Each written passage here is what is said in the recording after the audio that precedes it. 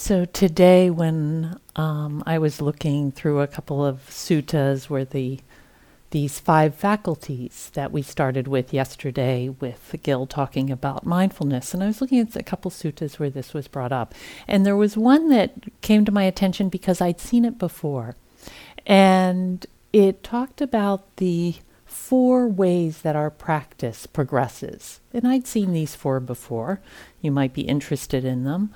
The 4 ways that our practice progresses is with difficulty, like unpleasant, with pain, and slowly. That sounds hard. Or sometimes it's with difficulty, with unpleasurable, and fast.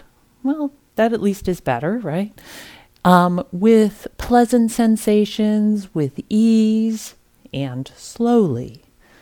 With pleasantness, with ease, and quickly. And I noticed that before, and yeah, we all sort of do this thing differently and go along in our different ways. But I noticed something else. The difference, the Buddha goes on to say, he doesn't say whether it's pleasant or unpleasant. That isn't affected. That's due to all sorts of conditions. But whether we move along more quickly or move along slowly, and that moving along could be in relationship to our experience and learn from our experience. That's what I would take as move along. He says the difference is whether we have these 5 faculties available to us or not. That these 5 faculties allow us, whether our experience is easeful or difficult, but they allow us to take it into our experience, to see where the suffering is and to learn from it. Without these 5 faculties, we're a little more at the mercy of it. We sort of takes longer to get there. So I hope that gives you a little motivation for hearing and implementing and cultivating these 5 faculties. So this evening I'm going to talk about the faculty of energy. And this faculty has a lot, it can be misinterpreted a lot, and it has a lot, there's a lot of need for balance in energy. So I want to start with a little bit of a story in a place that's familiar to me, which is on a river. I've spent a fair amount of time in my life on rivers. And it's a great analogy because the river is going downstream. You kind of don't have any choice about that. You know, life is moving along, you're on the river, you're flowing downstream, and sometimes it's just so easeful. You just float and you just watch the scenery go by, and it's lovely. Other times, I can think of one time I was rowing a raft and oh my goodness, the rain was in these huge sheets and it just kept pounding, and I don't know, on rivers, the winds always blow upstream. So it was coming in sheets and sheets, and it actually took 2 of us on a set of oars, 1 on each oar, pulling as hard as we could to go downstream. Lot of effort needed there. And eventually, we realized we're not really going anywhere. Let's just pull over. And we pulled over, and instead we watched the waterfalls that were being formed by the rain, pouring down off the sides of these huge cliffs. Okay, we gave it a go, and then we knew when to just hang out. And then sometimes you're going down the rivers, and there's large rapids. And when you are navigating a rapid, knowing how much to pull and push in order to get through a rapid skillfully. Somebody, unbeknownst to me at the time, took a picture of me going through a very large rapid called Lava Rapid in the Grand Canyon as I was rowing through. And I have this picture, and I love the picture. The reason I really love this picture is the water is in complete chaos. If you look at it, there's just white water, and it's just this big mess. And in the middle of it, the raft is actually almost impossible to see. It's so consumed in all these waves and stuff. And the picture taker happened to catch me at a moment. I'm in the raft, I have my hands, and what's interesting to me is on my face is this look of intense concentration. I'm clearly intensely paying attention. And my arms are on the oars and they're taut. There's some attention there. But it's clear that I'm not actually doing anything in that moment. I'm not doing anything. I'm ready. It looks like I may have done something, which I had, and I would do something, which I will, but nothing's actually happening right there. And that picture for me is a great reminder of that being balanced, being ready, but not overdoing. I'll take this in contrast to, I remember at one point when I started rock climbing, somebody knew me then, and then this person who saw me as I began to learn to rock climb reappeared in my life 3 or 4 years later, and they said, "Oh yeah, I knew you when you were all enthusiasm and scabs up to your elbows." I think there was a little more effort and a little less relaxation and skill at that point. We all know this balance when we see it. I'm not a good skier. It's not something, but boy, when I see a skier that's doing this thing, it looks completely effortless.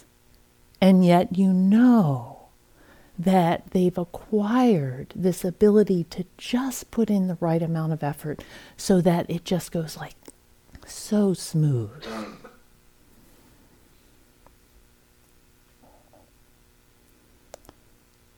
Think about for yourself, where in your life have you practiced something so that you have gone through that stage of being a beginner, of putting in a lot of effort, trying to figure it out, and maybe have found this place of balance? It could be in some art form or craft.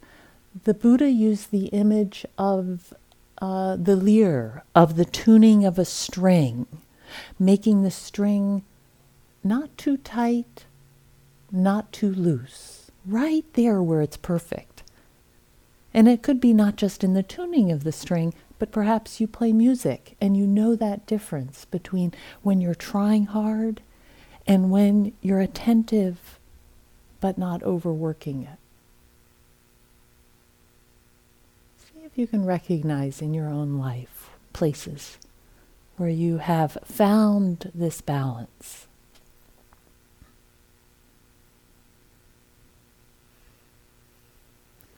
This balance, this place, is the art of meditation. This is what we're finding our way towards. Some other examples actually that I had written down was raising children. Isn't that one where there's like too much effort and not enough effort? And if you're raising kids, you're going to go back and forth between those? How much do I organize this? How much do I try to tell them? And how much do I back off?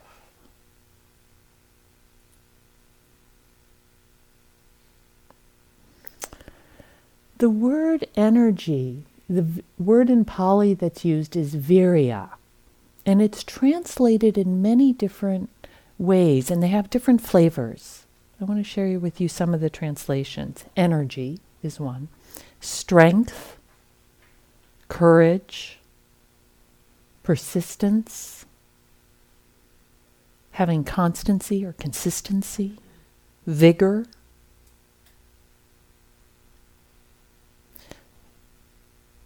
I'm going to say the words again, and I'd invite you to just sort of feel into them.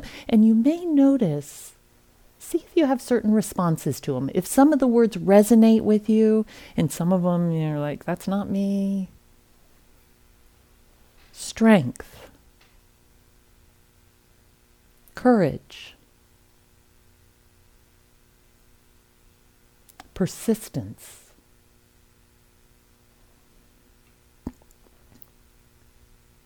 constancy, vigor,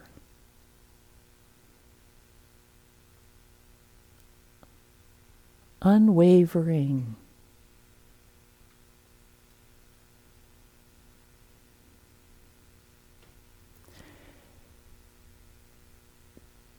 when we're working with energy, there's this aspect of too tight and too loose, that Lear analogy. And it's useful sometimes to think about what our tendency is. Some of us might tend towards lots of energy, towards striving, towards pushing hard. And some of us might tend towards relaxation and ease and perhaps being pretty casual. But all of us go back and forth at different times. But if you can recognize that you have a general tendency, that might help you sort of go, oh, okay, I'm likely to be somebody who's, really pushing. And if I'm going to err, or if I'm going to adjust, I probably need to adjust. If I'm a working hard person, I probably need to adjust towards relaxation. If I'm actually a pretty relaxed, casual person, I may need to adjust towards bringing a little bit more courage or willingness. There's a great story of Ajahn Chah, who was a Thai forest monk living in the last century, the teacher of many teachers here in the West. And he would give people instructions, go do this, do that. And one day somebody came to him and they said, I don't get it. You say, go left. Or, you're telling somebody like, relax, just kick back. And somebody else you're saying, you should go sit, for the next 24 hours nonstop. What's the deal? And you can hear it in our instructions. Sometimes it's like, yeah, go. And other times you hear, oh, relax, settle back. And it's like, what's going on here? And Ajahn Chah said, well, it's like I can see this path down the middle. And some people are falling off the left side into the ditch. And some people are falling off the right side. And so I say, go left. And others I say, go right. But it's in response to what's arising in that moment, where their practice is, what their meditation is like.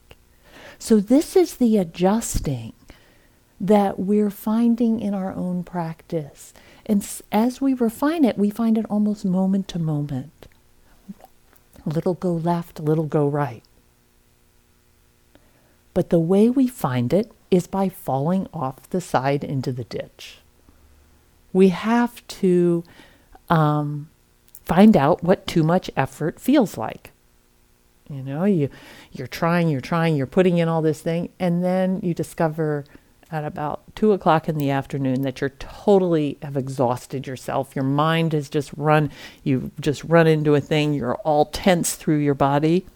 Good learning opportunity. I have been trying really hard, and maybe a little relaxation. Well, if on day 3 you're still napping 4 times a day, you might need to adjust your energy input a little. So, but the first day, it might be really helpful. Try taking your naps and see how that goes. So we keep playing with it. And this is very important because it's not like we find the middle and we stay there. It's, that's like they say driving a car is actually, constant adjusting. You never get to just hold the wheel in one place and stop adjusting. You just keep adjusting. And it's a good idea to keep it within the white lines, but you just keep adjusting. Fortunately, the consequences here are nothing like driving the car. So even if you go outside the white line, it's okay.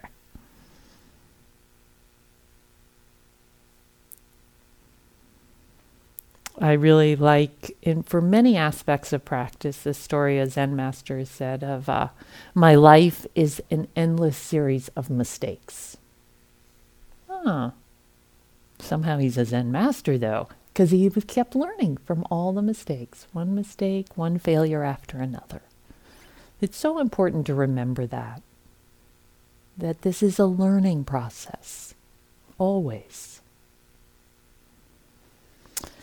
Sometimes our energy gets hijacked by, instead of this attention to the moment and adjusting as we go along, it can get hijacked by being goal-oriented, by trying to get somewhere else. You know that feeling like, if I just do this right, I'm going to have the perfect meditation.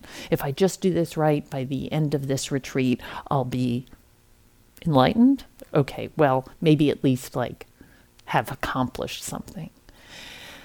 But that hijacks our relationship with we're caught up in expectations. We're out there in the future.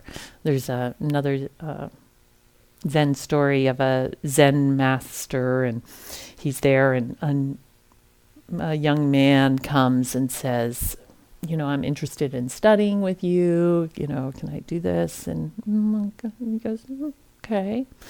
And then the young man goes on to say, so how long will it take me to be, a master like you? And the master says, it depends, but 20 years. And the young man goes, oh my God, that's way too long. What if I really work at it? If I work hard and I'm really on it. And Zen master goes, 15 years.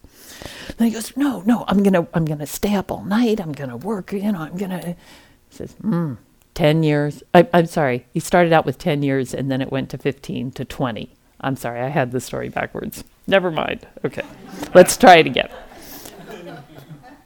So he said first 10 years, and then he said, I'm going to try really, really hard. And the Zen master said 15 years. And then he said, but I'm going to stay up all night. I'm going to do, he said, 20 years.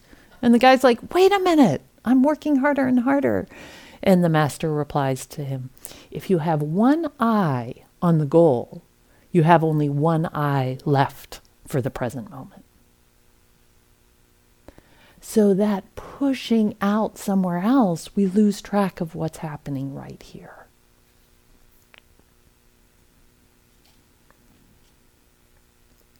So we can use the different qualities, the different energies, the different aspects of virya to help in different situations. So for instance, sometimes we might feel a really strong motivation, a lot of urge to practice. And you had to have that to show up here. That was a courageous effort to be here. And sometimes that'll come through. You'll want to sit longer or walk longer or maybe stay up later. And there'll be this surge of or sit with something that's difficult.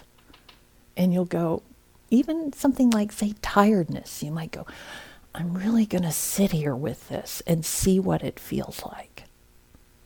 Or you might have restlessness. One teacher said, meeting restlessness, be the first person to die of restlessness on the cushion. That takes some courage to stay there and stay put. But sometimes it's a different kind, a softer energy that's needed, more like just a constancy, just a perseverance, a little gentler, just showing up, just enough energy to show up for this moment, not overdoing it.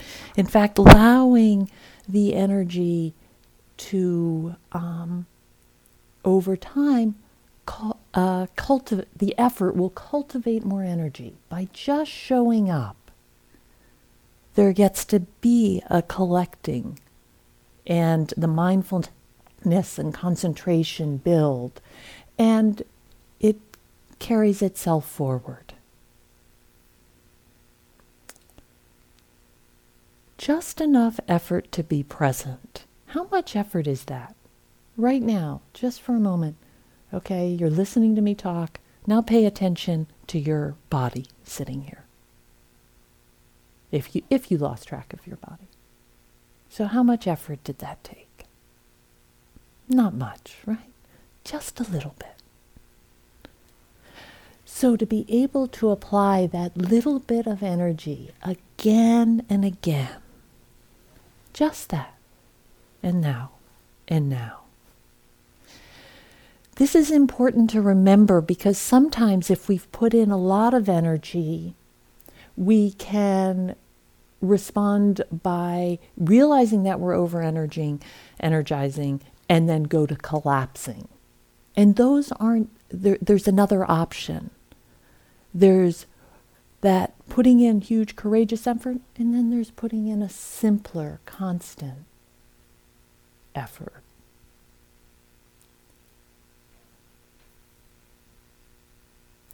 And this is important because if we collapse and drop all our effort, then it's almost like we have to build it up again. We have to start, we have to find that. Whereas if we continue with some amount, it helps cultivate and support the practice all the way through, which will support more energy.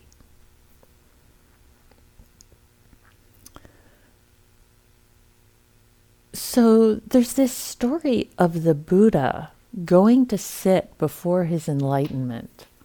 And he sat down and he said, I'm going to sit here until I'm fully awake. And I think it's like the language is if my skin falls and I wither and my skin falls off my bones, I'm going to sit here until I fully awaken. That sounds like some pretty courageous effort. And you got to wonder, is that skillful? Is that skillful energy there? I want to answer or sort of look at that from the point of view of what happens when we put in this energy.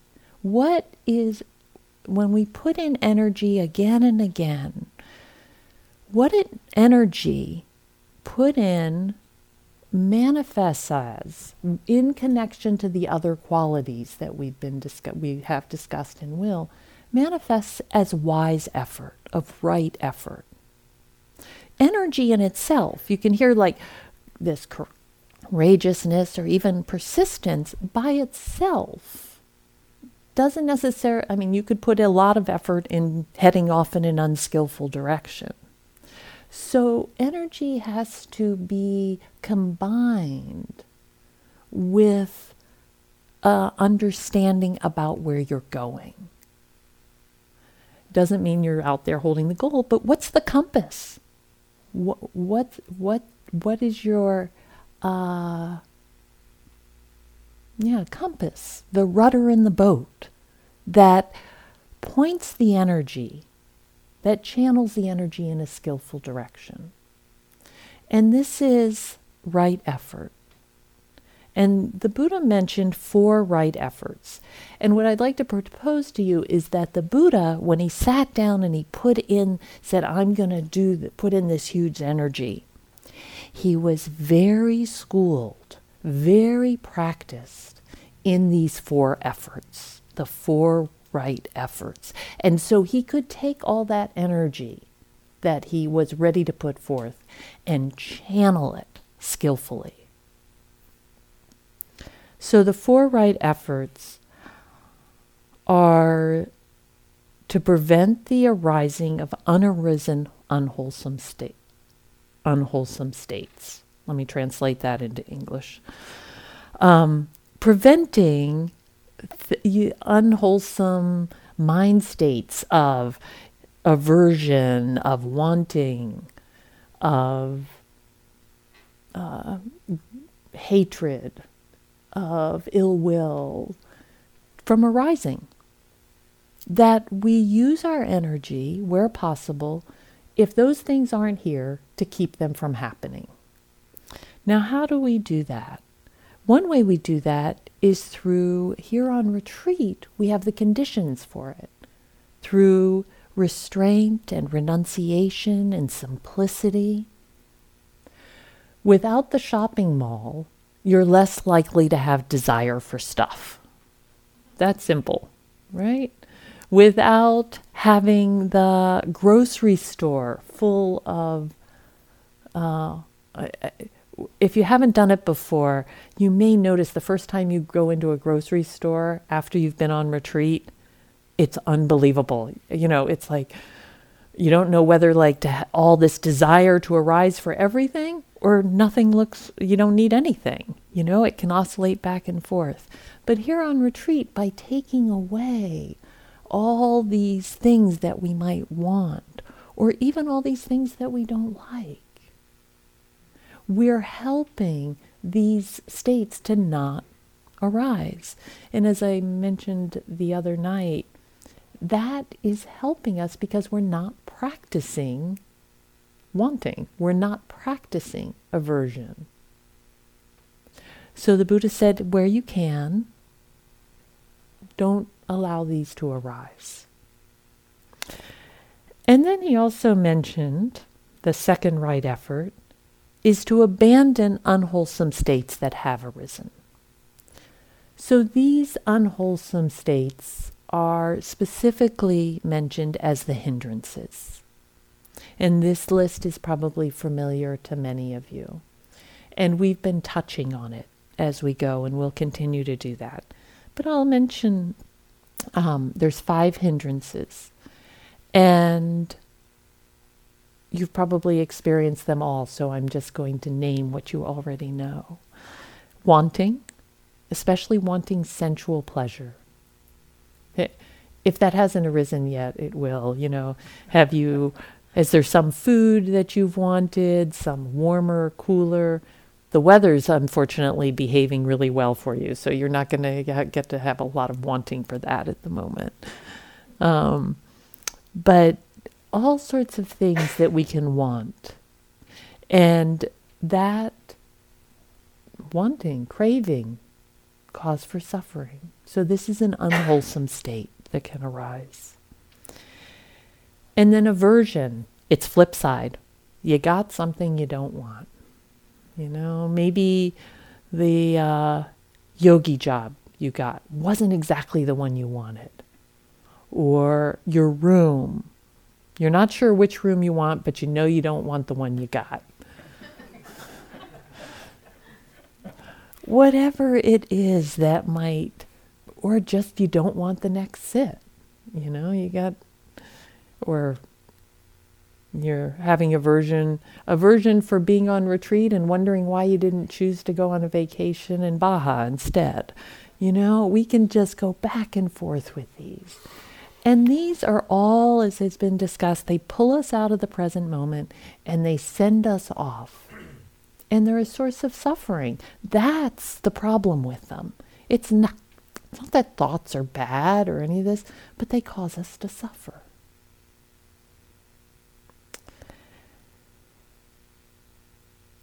And then a couple other of the hindrances. Restlessness and sleepiness. We've been talking about, both of those have come up. Restlessness can be restlessness of the body, just kind of a lot of energy in the body, or restlessness in the mind, that planning, worrying, anxiousness.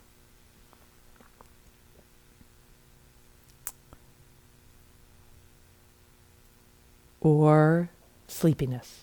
We've talked about it. that is so predominant at the beginning of a retreat that you probably have an intimate experience of that one. And then the fifth one is doubt. And it can be self-doubt, doubt of the practice, doubt of the teaching. And I'm not going to go into that one because we're going to talk about that one, and Brian's going to talk about that one in a little more detail tomorrow. And then the arousing, the next effort is the arousing of wholesome states. And that list is the 7 spiritual factors, if you've seen that before. But it overlaps with this a lot. Investigation, energy, joy, mindfulness, tranquility, concentration, equanimity, lovely states.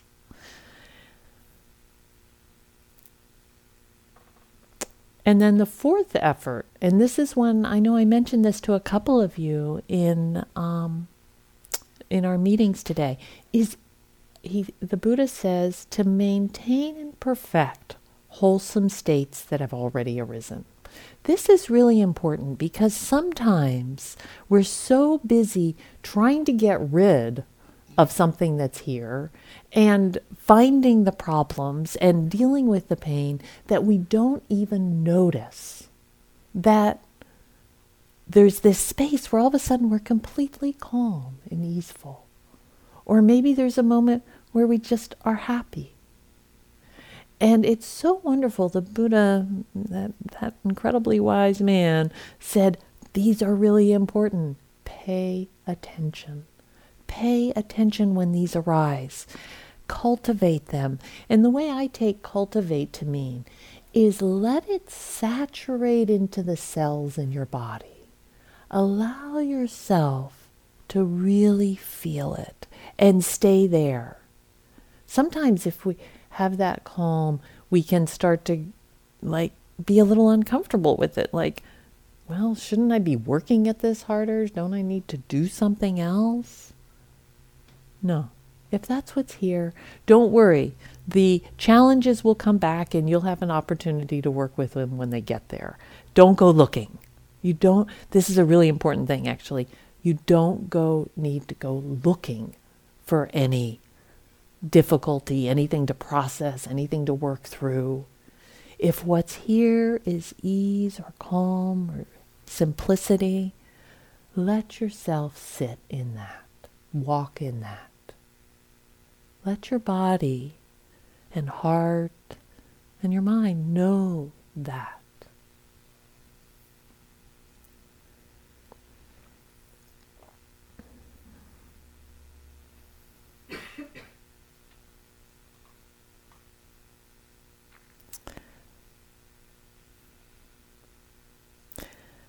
So the Buddha had some similes. I've sort of named, there's these unwholesome things, and he had some similes, particularly related to thoughts, but I think they apply to these other conditions as well that I wanted to share with you. Okay, so an unwholesome thought, an unwholesome condition arises. How do I work with this? And one of the simple ways, he said, if possible, stay with the primary object. So that's sort of what I was saying a minute ago. Don't go off looking for problems. If a problem arises, some unwholesome state, and it can just come and drift by, you don't need to do more than that. But if something arises and it sticks around and you really recognize it as unwholesome and this isn't helpful, then you might want to have some sort of response to it. So one of the things he says, if something arises, see if you can replace what is there with that unwholesomeness with something more wholesome. And the analogy he uses is like a carpenter that there's a rough, coarse peg in a hole, and the carpenter takes perhaps a finer wood, and puts it and pounds out the coarse one and puts in a finer peg. So what would that look like? You might reflect that, you might have the sort of coarse thought come in, I'm not doing this right. I'm not doing it well enough. And if you can replace that just in the moment, not getting into a whole analysis, but just simply like, I'm doing the best I can. And the best I can is good enough. Or, there's something coming, a lot of restlessness coming up. And you're like, I shouldn't be having restlessness. A simple replacement is, restlessness is like this. This is the way it is right now. So that might be a simple replacement of an unwholesome thought with a wholesome one. And this is very interesting around the hindrances, because the hindrances are hindrances as long as we don't recognize them and they are like sideswiping us. As long as we don't recognize what's happening and we're trying to make something else happen. As soon as we turn and go, this is restlessness. This is wanting. Everything shifts. Then our practice is right where it needs to be. Then we're in a place of mindfulness, of attention.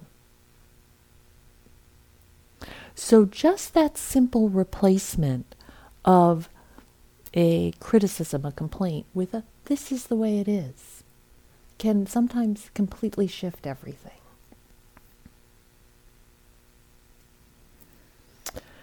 So another suggestion the Buddha has is he says, reflect that the thoughts you're having are unskillful, reprehensible, and result in suffering. And then he uses the analogy, reflect like that these thoughts you have are like a dead snake or a dog hanging around your neck. That's a little grisly. But what he's pointing to is that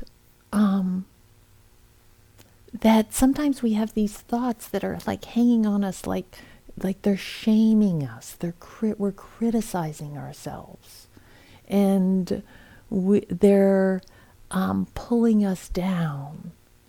And if we can replace it, recognize that this does not lead where I want to go. This is not where my rudder. This does not align with my rudder. These thoughts. Sometimes this can be helpful if you have a thought that is very judgmental or critical of someone else. And you go, that doesn't feel right. That feels like something icky. You know that icky feeling? This doesn't feel good. And I don't think I'm going to chase that thought around. I'm not going to go there. Another thing that the Buddha suggested is simply ignore the thought. Or, and I'm going to say sometimes with any of the, like an aversion arises. I don't like that. And the Buddha said, just like someone who doesn't want to see something turns away or shuts their eyes, you can do that. An aversion arises. I don't like that. And you can go, don't need to go there. I think I'll just look over this way. That's like something, there's a certain, well, I'll use an example for myself. I was an architect. And sometimes I see things, that particular mind of mine that sees spaces and construction and stuff like that will see something and go, what were they thinking? And sometimes the best solution for me is to just not look at that thing, whatever it is. I can have a choice about where I put my eyes.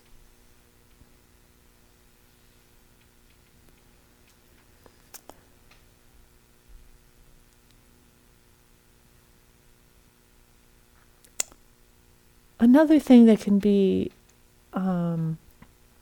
Another way of turning away is to not take something that a thought that arises, an emotion, a feeling, personally. To not identify with it. There's like sometimes, aversion arises and you didn't create it. You don't need to sit there and focus on it and deal with it. It's just like conditions happened, it arose, and you can let it go. Just go, yeah, there it went. It's almost like it's happening to the person in front of you or behind you. Sometimes, oh yeah, there's aversion. Look at it go by. Not my business. I liked it once a teacher commented, she said, from the front of the room, she likes to look out and go, oh yeah, aversion there. Oh, now it's over there. Oh, sadness there. Oh, happiness there. It's just all happening. And you don't need to dwell on it. It just comes and goes.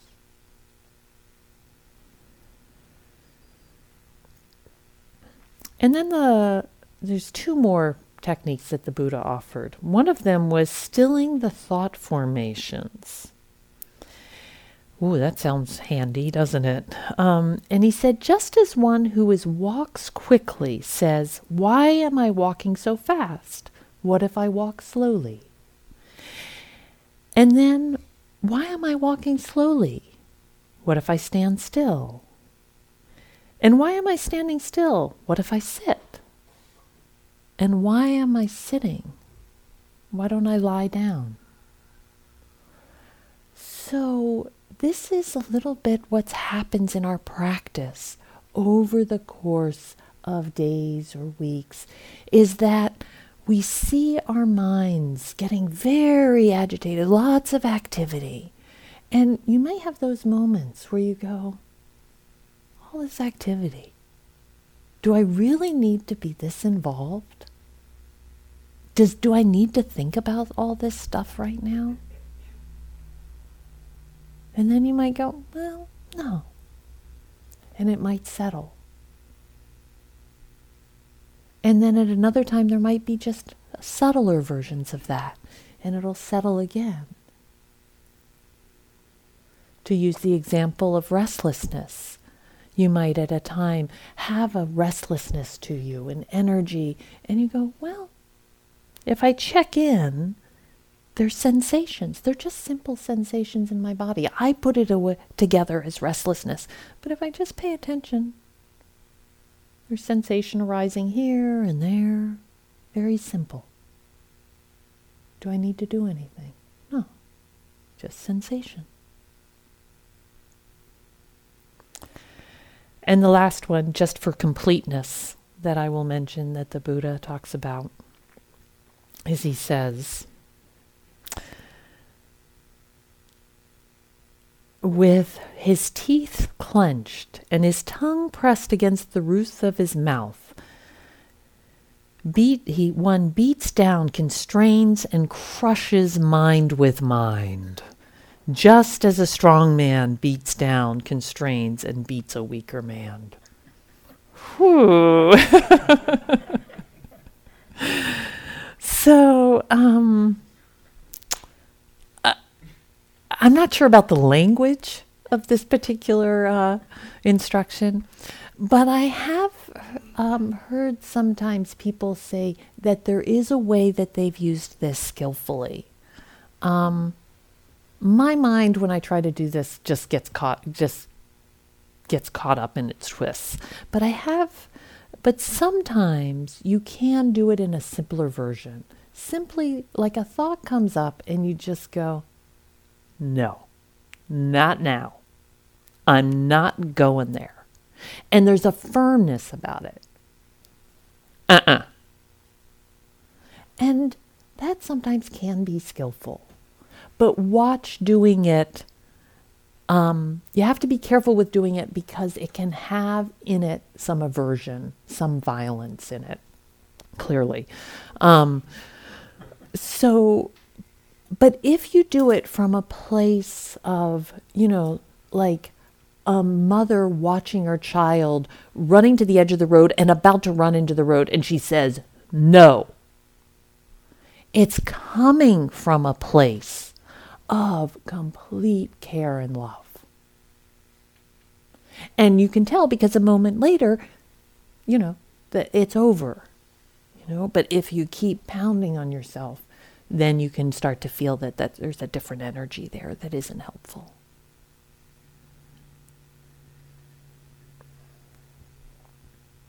So going back to the Buddha sitting below the tree, he had all this energy and he knew how to skillfully guide himself, how to have this skill in the effort so that the energy was channeled in a direction that was helpful.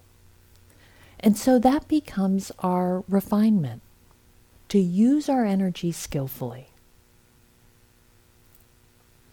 But just in case we think that is, that we need to sit under the tree with this huge effort, I want to give you one other example from the river as we come towards the end of this. So some friends of mine were on the river, on the Grand Canyon, on the Colorado River through the Grand Canyon, and they went to bed in the evening, and somebody didn't tie their boat up well.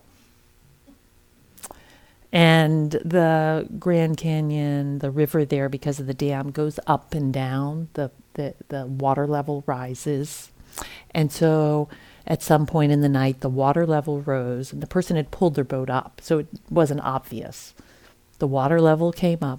They get up in the morning, and the boat's floated off.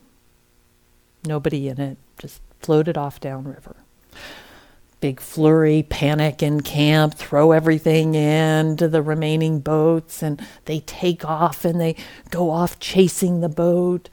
And down, not that far down below where they had camped, it was a very difficult rapid that people flip boats in, not uncommonly. So they go down, all this hurry, all this chasing after, and 2 out of the 3 boats that were chasing down flipped in this rapid. And that's a big deal when you're on the river. There's all this stuff and there's people.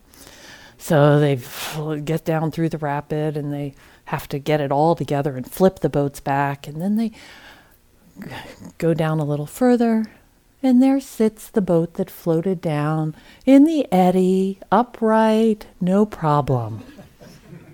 Ran the rapid without any difficulty at all. So sometimes there is a kind of just riding with the current, an effortless effort, an ease of just that you, the current, you're in the flow of it. And it will just take you. And you don't need to push hard and pull and do something. And it's so helpful to feel those places in our practice. I'm sure you've recognized it just on a simple sit. Like you've set up the conditions, you've shown up, you've got yourself, and you started, and then you just get carried. And at that point, putting in more effort, trying to figure out, and it's so funny because sometimes we're in this place where it's easeful, it's flowing, we're right there, and we go, well, what should I do? It's all going really well. What do I do now?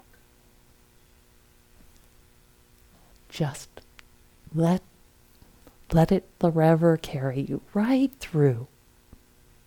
Ride the current. So let's sit for a moment and let the words settle.